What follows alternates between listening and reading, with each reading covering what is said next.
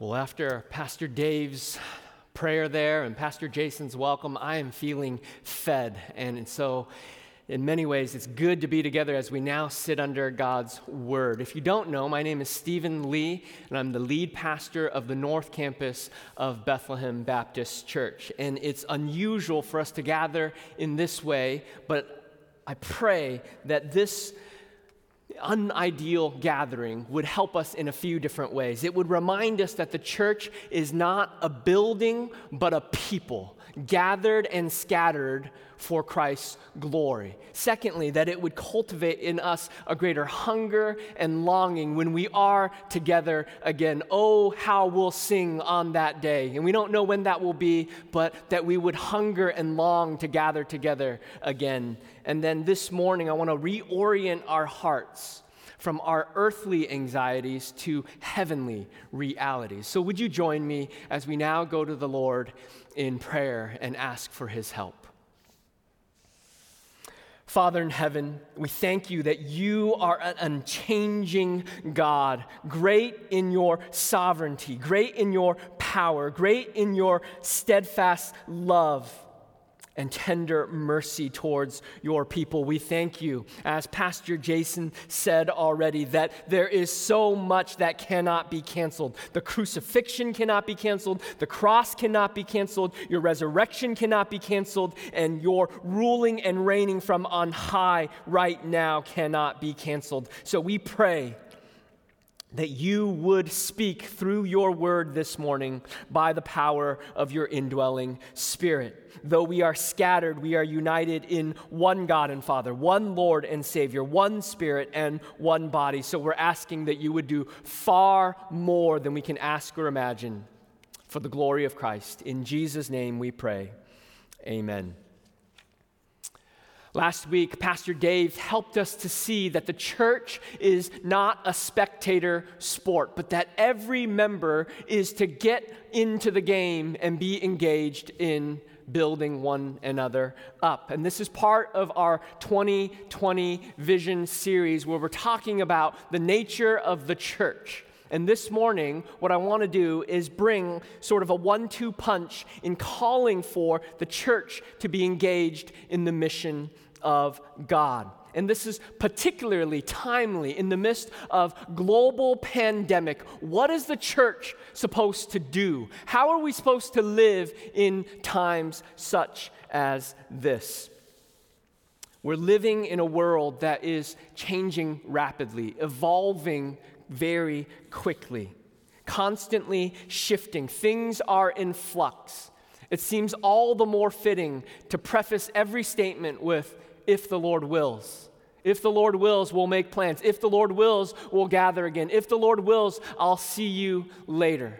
And yet, in the midst of these times, we need to be reminded that we have an unchanging Savior. We have a steadfast and faithful God. Jesus still sits on the throne, ruling and reigning. Romans 8:28 didn't disappear from our Bibles this week. God still rules and reigns. And so as we come now to His Word, I pray that we would see the truth that God is in control, and He's calling His church to minister in days such as this. There can be a great temptation in the midst of a global pandemic to think that we ought to hit the pause button on life. That let's just take a break, let's just relax, let's just hunker down and get going in a few months. And yet, throughout the pages of Scripture and throughout history, it's been shown that when things got rough, when things got bad, the people of God got going. And so what might God be pleased to do through His people to build up the church in days such as this and to shine forth the love of Christ to a watching world? My main point this morning as we look at Ephesians is this: that Jesus is leading His church by giving her leaders to equip the saints to minister to one another in order to increasingly look like Jesus. And my plan this morning is to walk through our passage from Ephesians 4:11 through 16, and then to put that into application for us this morning. And my aim is to help us to respond with faith and not fear to all the circumstances around us. In the midst of a global pandemic, we want to respond with faith and not fear. So, if you're unfamiliar with the book of Ephesians, you can sort of summarize it in the following way. Chapters 1 through 3 is Paul writing to the Ephesians, trying to tell them, who is God? What has he done in salvation? And now, who are we in light of those realities? It's the indicative of the Christian life. And then chapters 4 through 6, he turns now to the church and says, this is how we ought to walk. He gives imperatives there. This is how we're supposed to live in light of what Christ has done. And in our particular section, chapter 4, 11 through 16, he's looking at the nature and design of the church. How's the church supposed to live in times such as this? And I've outlined it with 3 points. First, we see Christ's gift in verse 11, Christ's purpose in verse 12, and then Christ's aim in verses 13 through 16. Now, first, look with me at chapter 4, verse 7. I want to rewind a little bit as we look at the gift. It says, but grace was given to each one of us according to the measure of Christ's gift.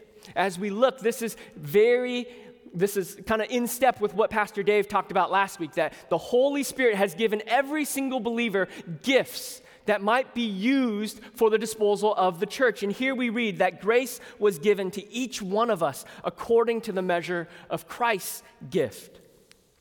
They should remind us that Christ is the head of the church. Christ is in control. He's ruling and reigning, and he's given the church gifts that would be put at the disposal of the body. And these were given according to the measure of Christ's gift. So this grace is not given haphazardly, but it's given sovereignly and wisely and according to Christ's design for the good of the church. Now look with me at verse 11. Where he says, he gave the apostles, the prophets, the evangelists, and the shepherds and teachers to equip the saints for the work of ministry. Not only did he give broadly gifts to every single member, but he's given specific, tailored gifts to those that might lead, so apostles, prophets, evangelists, so that they would establish the local churches, give it doctrinal faithfulness, applying and proclaiming God's word. And that leads us to the purpose. So first we see the gift. God has given gifts broadly to every single member, specifically to some that they might equip the saints for the work of ministry. That gets us to our purpose. The key is not mainly the distinction between leaders and laity, from elders and congregants, but rather the purpose. What did God give leaders for? He gave leaders so that they would be able to equip the individuals for the work of ministry, that they would equip the saints for the work of ministry. In much of our 2020 series, this is the burden of so many of the pastors. We want to be able to equip the saints for the work of ministry. What does it look like, especially in these times, for us to equip the saints for the work of ministry? And how do we do that in preaching and teaching, and even when we're scattered? And so it's not as though 20% is doing 80% of the work, but that it's some equipping the all to do 100% of the work. That's what we want to begin to see increasingly. This is why your pastors are so eager to preach and teach and minister God's word and to shepherd in our current context. But this leads us to the question of what type of upbuilding Paul has in view here. He says that we might build up the body of Christ. What does he mean by that? Well, Ephesians 11 through 16 functions as one long sentence in the Greek. And so in verses 13 through 16, we find the three main aims of why God has given gifts in particular to equip the saints for the work of ministry. Believers, there's three aims. Believers are to have a greater knowledge of Christ. Secondly, believers are to have a greater discernment of error. And believers are to increasingly resemble Christ. We'll see that in verses 13, 14, and then 15 and 16. So look with me first at verse 13. It says, "Until we all attain to the unity of the faith and of the knowledge of the Son of God, to mature manhood, to the measure of the stature of the fullness of Christ." So if you'll notice with me in verse 13, there's 3 prepositional phrases that are all interrelated to maturity and growing in the knowledge of Jesus Christ. It says, to the unity of the faith and the knowledge of the Son of Man, to mature manhood, and to the measure of the stature of the fullness of Christ. And these aren't 3 separate ideas, but this is one holistic idea of growing in knowledge, increasing in our understanding of the person and the work of Jesus Christ, that we would grow in understanding the gospel of Jesus Christ. This is why God has given gifts to the church and given some to equip the saints so that we would increasingly know the deep truths about Jesus Christ. And the reason he uses 3 interrelated prepositional phrases, to mature manhood, to the measure of the stature of the fullness of Christ, is he doesn't want just head knowledge. He doesn't want us to grow big with knowledge, but without growth in maturity, without growth into Christ-likeness. It's a little bit like the TV show that was on when I was a kid. It was called Doogie Howser. And it was about a kid genius. He was probably homeschooled, and he was maybe 12 when he graduated medical school, and so he functioned as a doctor in a hospital.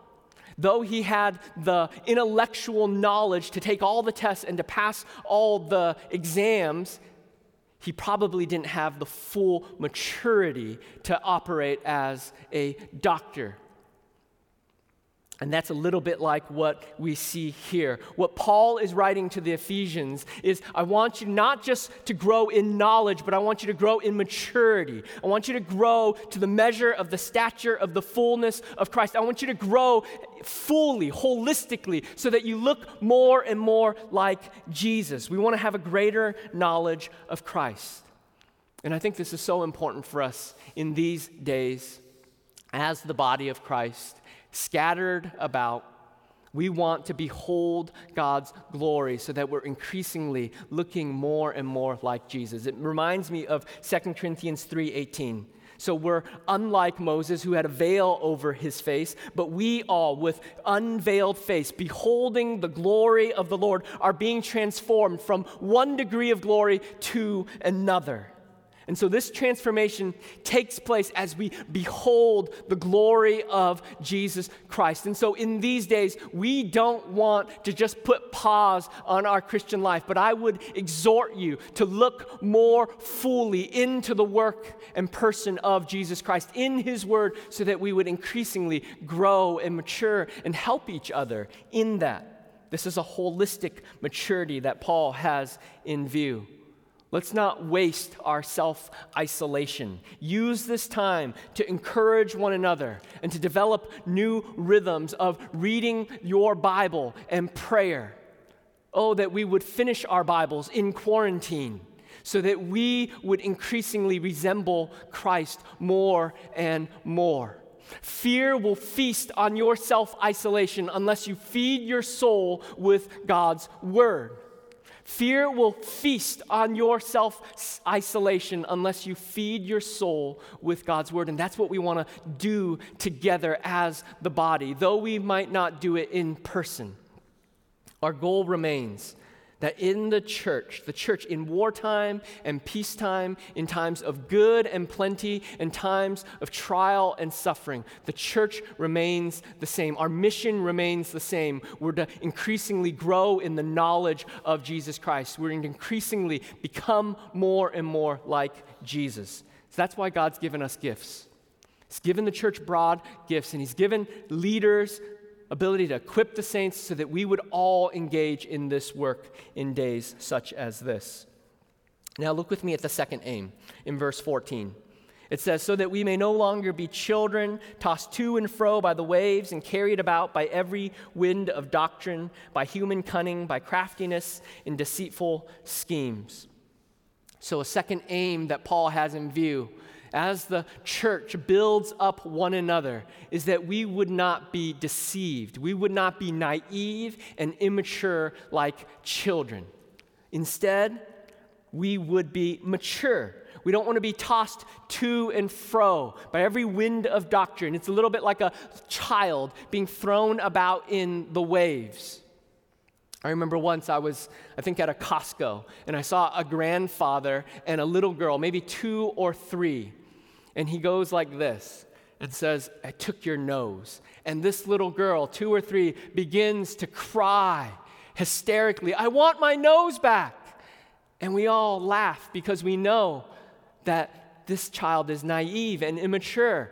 Grandpa didn't take her nose, and yet she thought he did. And that's a little bit like what Paul is saying. Beware of being naive, of human cunning and craftiness and deceitful schemes. It's a little bit like when I lived in college. We lived just outside of San Diego County near the beach, and there was rip currents that we always had to be aware of. When you'd go out boogie boarding or surfing, there were rip currents that would carry you further and further away from the shore.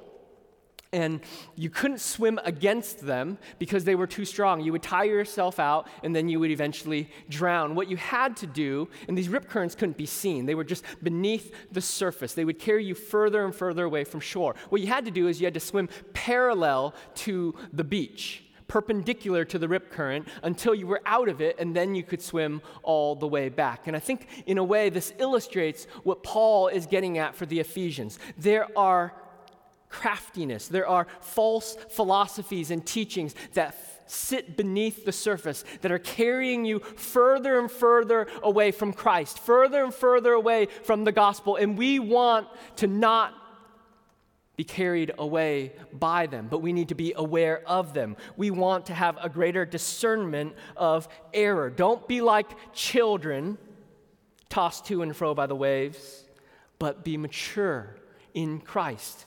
And this we get to do together as the people of God. We want to measure everything up against the Scriptures and what they teach.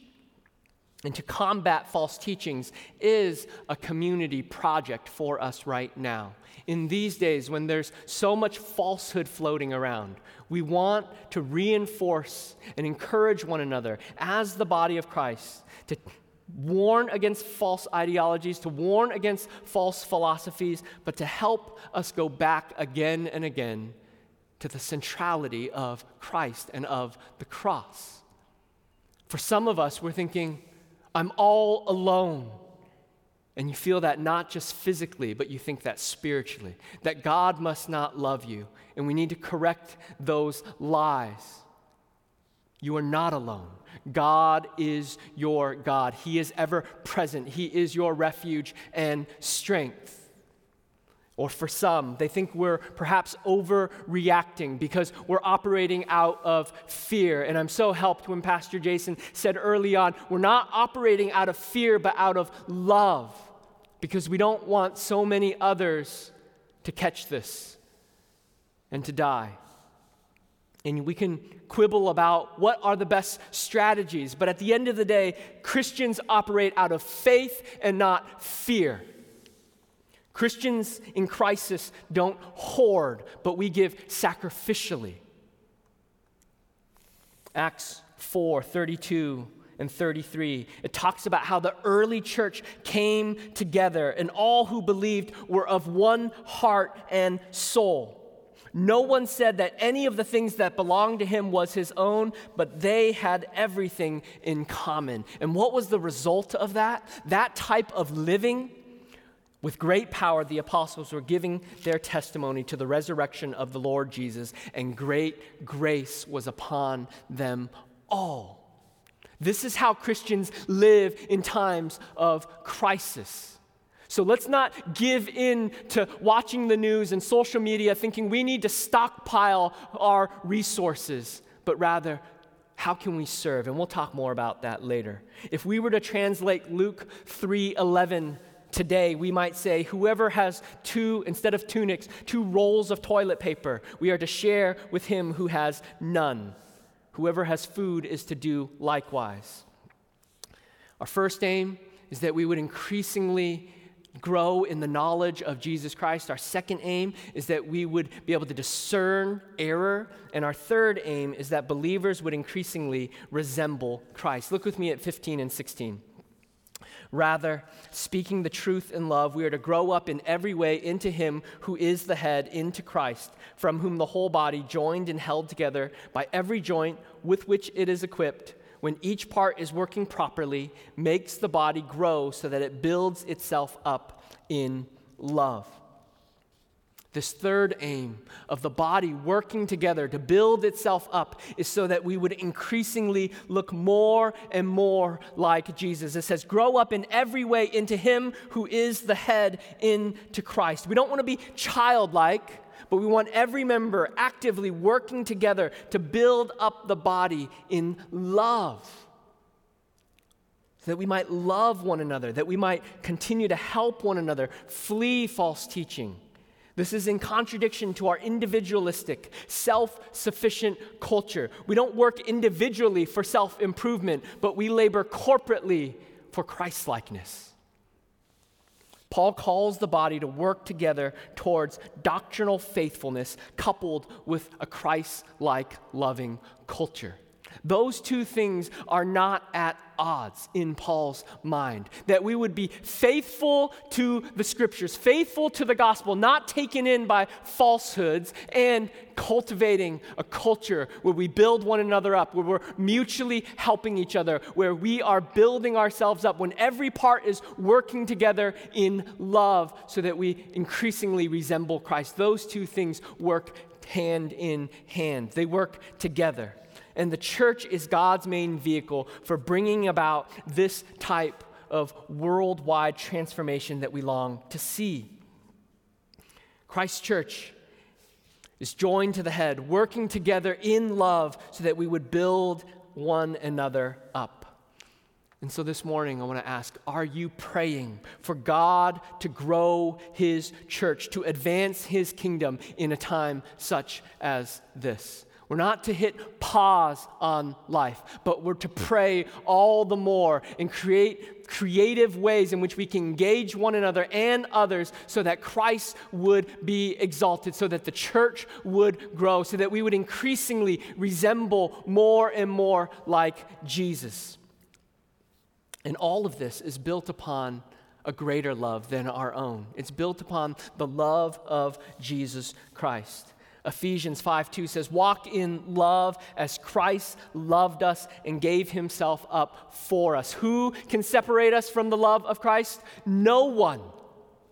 And this is why we can love with an otherworldly love. This is why Christians, in the face of crisis and danger, we can love like Jesus. We can operate out of faith and not fear because Jesus is our only hope. We can say with the Apostle Paul, for to me to live is Christ and to die is gain. So we're not fearful, but we love in times such as this. We were given forgiveness while we were still sinners.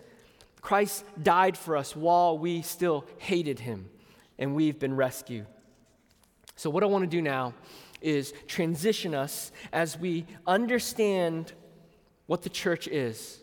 The church is a body of people who've been gathered by Jesus. Each and every single member has been given gifts. You're not to be spectators, but we're to be engaged together in this work. And now he's given particular groups, leaders, apostles, shepherds, teachers, to equip the saints for the work of ministry, so that we might increasingly look more and more like Jesus. We might be mature like Christ. How do we apply these truths in a time such as this? What I want to do is not kind of push you and encourage you towards all the normative things we might have suggested, like small groups and church membership and discipleship and giving and involvement in the local body. But what I want to do is equip you right now in the midst of our pandemic, in the midst of anxiety, in the midst of all that is going on in our world. I want to give us a few pointers, a few applications that would help us live and be the church and to operate out of faith and not fear. So, My burden is that we would be engaged in the work of ministry in these unique and unprecedented times. And I already know that this is the broad longing of those who call Bethlehem their home. I just got an email this week from a 71-year-old woman who said, "How can I provide help? How can I provide practical assistance?" And I'm thinking, you should probably stay home. But she's saying, I want to be helping others who might be in greater need. Or we sent out an email, all the campuses sent out an email, asking people to sign up if they'd like to help. And I've received dozens and dozens and dozens of requests from people to say, we're ready. We're ready to provide spiritual help. We're ready to pray with people. We're ready to provide practical help. We're ready to run errands. We're ready to provide financial help even.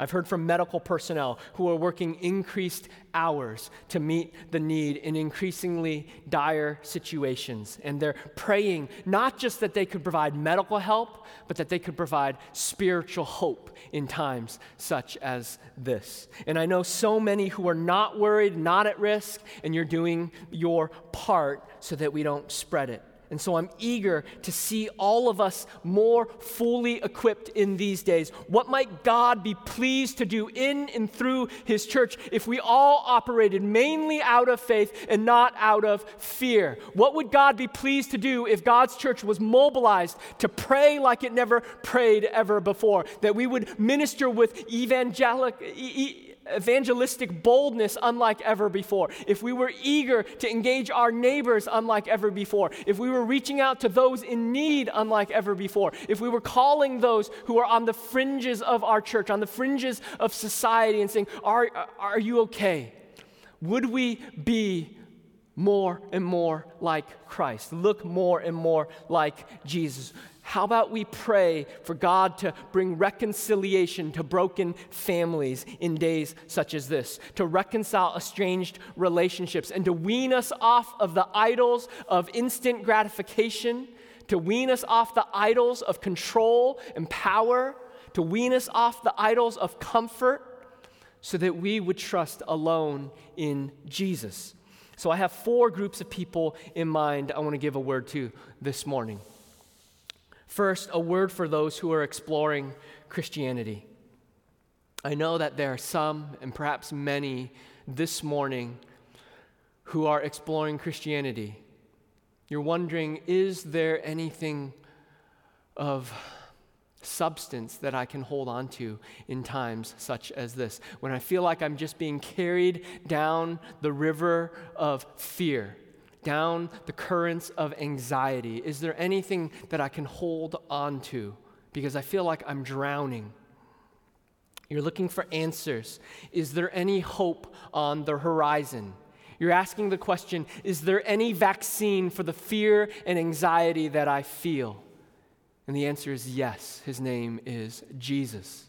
Jesus has come, and He has brought hope and peace. He tells us that we live in a world of brokenness. We just get to see that brokenness a little bit more right now.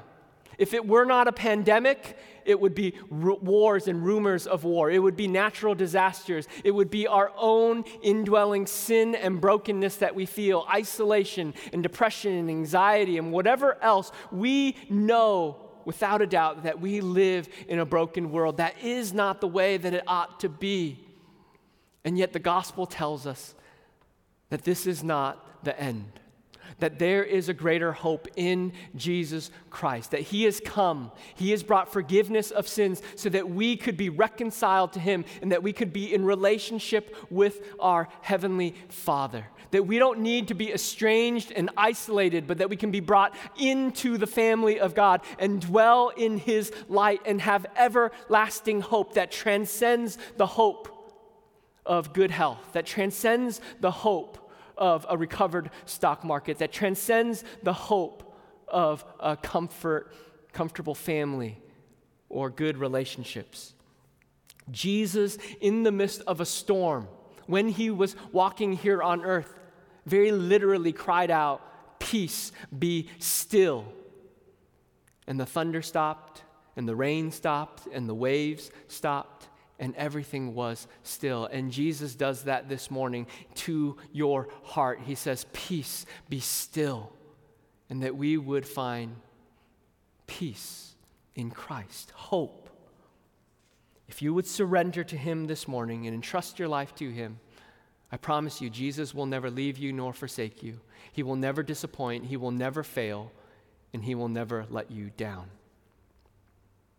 The second group I have in mind is a word for those who are fearful and anxious. Those who are feeling like my world is closing in on me. I can't stand all that I'm reading. And the Lord has a word for you this morning. And I'm going to a well-worn well. Fear not, for I am with you. Do not be dismayed, for I am your God. I will strengthen you and I will help you. I will uphold you with my righteous right hand. Isaiah 41:10 was written for times exactly like the ones we're living in right now. Our God tells us to not fear. He is with us, he will sustain us, and he will be our God. And let me encourage us. Put God Almighty to the test. Put down your phones. Stop scrolling social media. Don't check the news constantly. And put your cares upon Christ. And he will show that he is sufficient to carry all of your burdens. Come to me, all who are weary and heavy laden, and I will give you rest. That's what Jesus says to every person who would come to him in days such as this. And I anticipate that some of our most effective evangelists will be born in the church in times exactly like this. Why? Fearful and anxious people who have found a hope in Jesus will be some of the best evangelists to other fearful and anxious people. You can say, I was feeling so overwhelmed, but when I brought these burdens to the Lord, he met me in them, and can I share with you the hope that I found in Christ? Oh, that fresh opportunities would give rise so that we would speak of the hope of Christ like we've never spoken of before. He will never disappoint. He will never let us down. Right now in the world, there's an oversupply of anxiety, and there's a shortage of hope. And yet our supply chain is intact. The Lord Jesus Christ gives us hope and peace so that we don't worry what happens to our bodies here and now. We don't worry what will happen in eternity, and we can overflow with the joy and delight in Christ and say, I'm not worried, but I know other people are, and so I want to point you to the Savior who can take all of your worries and give you all of the hope that you need in times such as this. If this goes on for 2 more weeks or 18 months, it doesn't matter. Jesus will be sufficient in times such as this. He will never let us down. Our supply chain of hope to the Lord Jesus Christ is never going to be broken. He will constantly supply more and more hope for those who are trusting in him. He will never let us down. Third group I have in view is a word for those who need help. I know some of you are watching alone and you feel more isolated than ever. And the body of Christ needs you to ask for help right now. 1 Corinthians 12:18 says, God has arranged the members of the body, each one of them as he chose. So perhaps your contribution to the body in a time such as this is to reach out and to say, I need help. I'm feeling so lonely. I'm feeling so afraid. I need someone to call me every day and pray with me. I need help for someone to go out and run some errands for me, and I know I could probably do it, but I think I shouldn't. We need you to ask for help. If you fail to reach out for help, you rob the body of the opportunity to put our gifts at the disposal of building this body up. You rob this body of that opportunity to serve with the multitude of gifts that he's given us. So if you're prone to depression or isolation or battling fear or limited by your body, part of a vulnerable population, or on the brink of an anxiety attack, please reach out to others from within the church. The church is precisely for a time such as this. Reach out to your small group, reach out to your elders, reach out to your friends and neighbors. This is an opportunity for us to put our gifts to use in serving one another. And the fourth group I have in view is a word for those who are eager to serve. Galatians 6:10 says, "As we have opportunity, let us do good to everyone, and especially to those of the household of faith." There are fresh opportunities for us right now in these days to minister with the gifts and blessings that He's given us. If you have the gift of faith, your goal is to build up others' faith by lovingly, tenderly pointing them back to the promises of God in His Word. If you have the gift of service, this is the great opportunity to use those gifts in serving others. And oh, that we would all use our extra time not to binge watch shows, but to go to the Lord in prayer. Oh, that we would be a praying church in a time such as this, that we would be praying for our leaders, that we would be praying for those who are vulnerable, that we would be praying for our medical professionals, that we would be praying for those who are feeling isolated and alone, and that we would pray that new rhythms of rest and thanksgiving and of faith would be born in our families in a times such as this. Oh, that we would pray for revival to break out in these Twin Cities, in our own hearts, in our communities, and across this nation.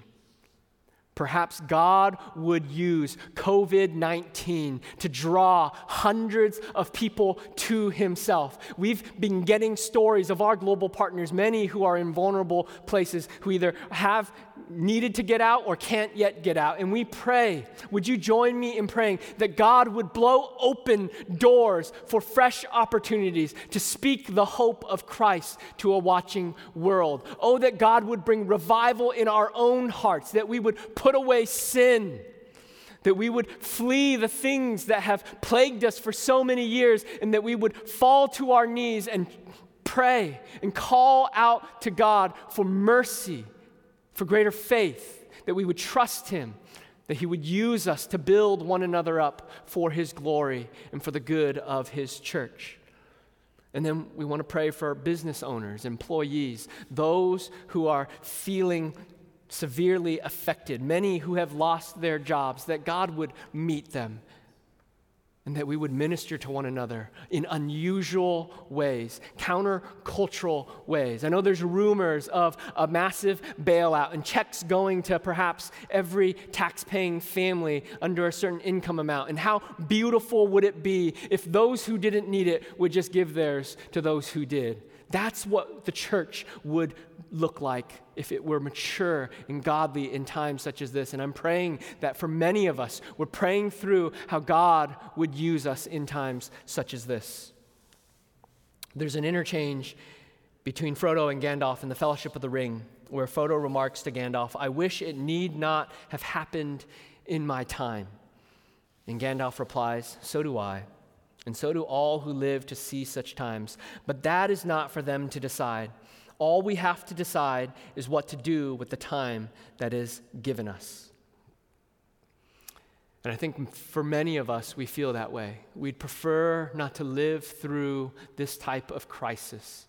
But it's precisely in a crisis such as this that the church is God's instrument in the world, operating with His gifts, not out of fear, but out of faith, empowered, equipped to do the work of ministry. Though we're not gathered but scattered, we can carry out that work, and that we might give the world a visible testimony of how good it is to follow Jesus. Oh, that we would live in such a way that Christ would be made known, that Christ would get the glory, that Jesus would be on full display for all the world to see. I know many of us as we've read through the Bible, have gotten to Acts 2, Acts 4, and said, I wonder what it would be like to live through those times. We'll never know. But in this time now, we have an opportunity as the church of God to devote ourselves to teaching, to prayer, to fellowship in different and creative ways, and then to testifying of the majesty and glory and hope that can be found in Jesus Christ. And so as I close, there was a song that was circulating with a number of movie stars and celebrities singing the lyrics of John Lennon's song, Imagine. Imagine there's no heaven. It's easy if you try. No hell below us, above us only sky. Imagine all the people living for today. Don't imagine it for too long because it's a sad and depressing thought. No heaven, no hell, everyone living for themselves. But yet it's the people of God who have been equipped, who have been given gifts, who are operating out of faith and not fear. We have a singing faith in these days. We can sing louder, more boldly, with greater faith in these days because of what Christ has done. Because we don't fear what happens in this life, and we don't fear what happens in the life to come. We don't worry whether the stock market ever recovers because our hope is not in that. We don't worry about what may come. We trust in Jesus. And so we can sing with hearts full of faith. We can sing this: Hallelujah, praise the one who's set me free. Hallelujah, death has lost its grip on me. You have broken every chain. There's salvation in your name, Jesus Christ, who is our living hope. So would you pray with me that we would be able to sing that from the depths of our soul, and that we would look more and more like Christ, and that we would magnify Jesus in days such as this. Join me as we go to the Lord in prayer. Father, we ask that you would cause these truths to give us hope, to give us peace, to give us comfort, to give us boldness, to give us winsomeness. And would you lead and guide us, Lord? Fill us up so that we might be ready to love those who need Jesus. Empower us, we pray. In Jesus' name, amen.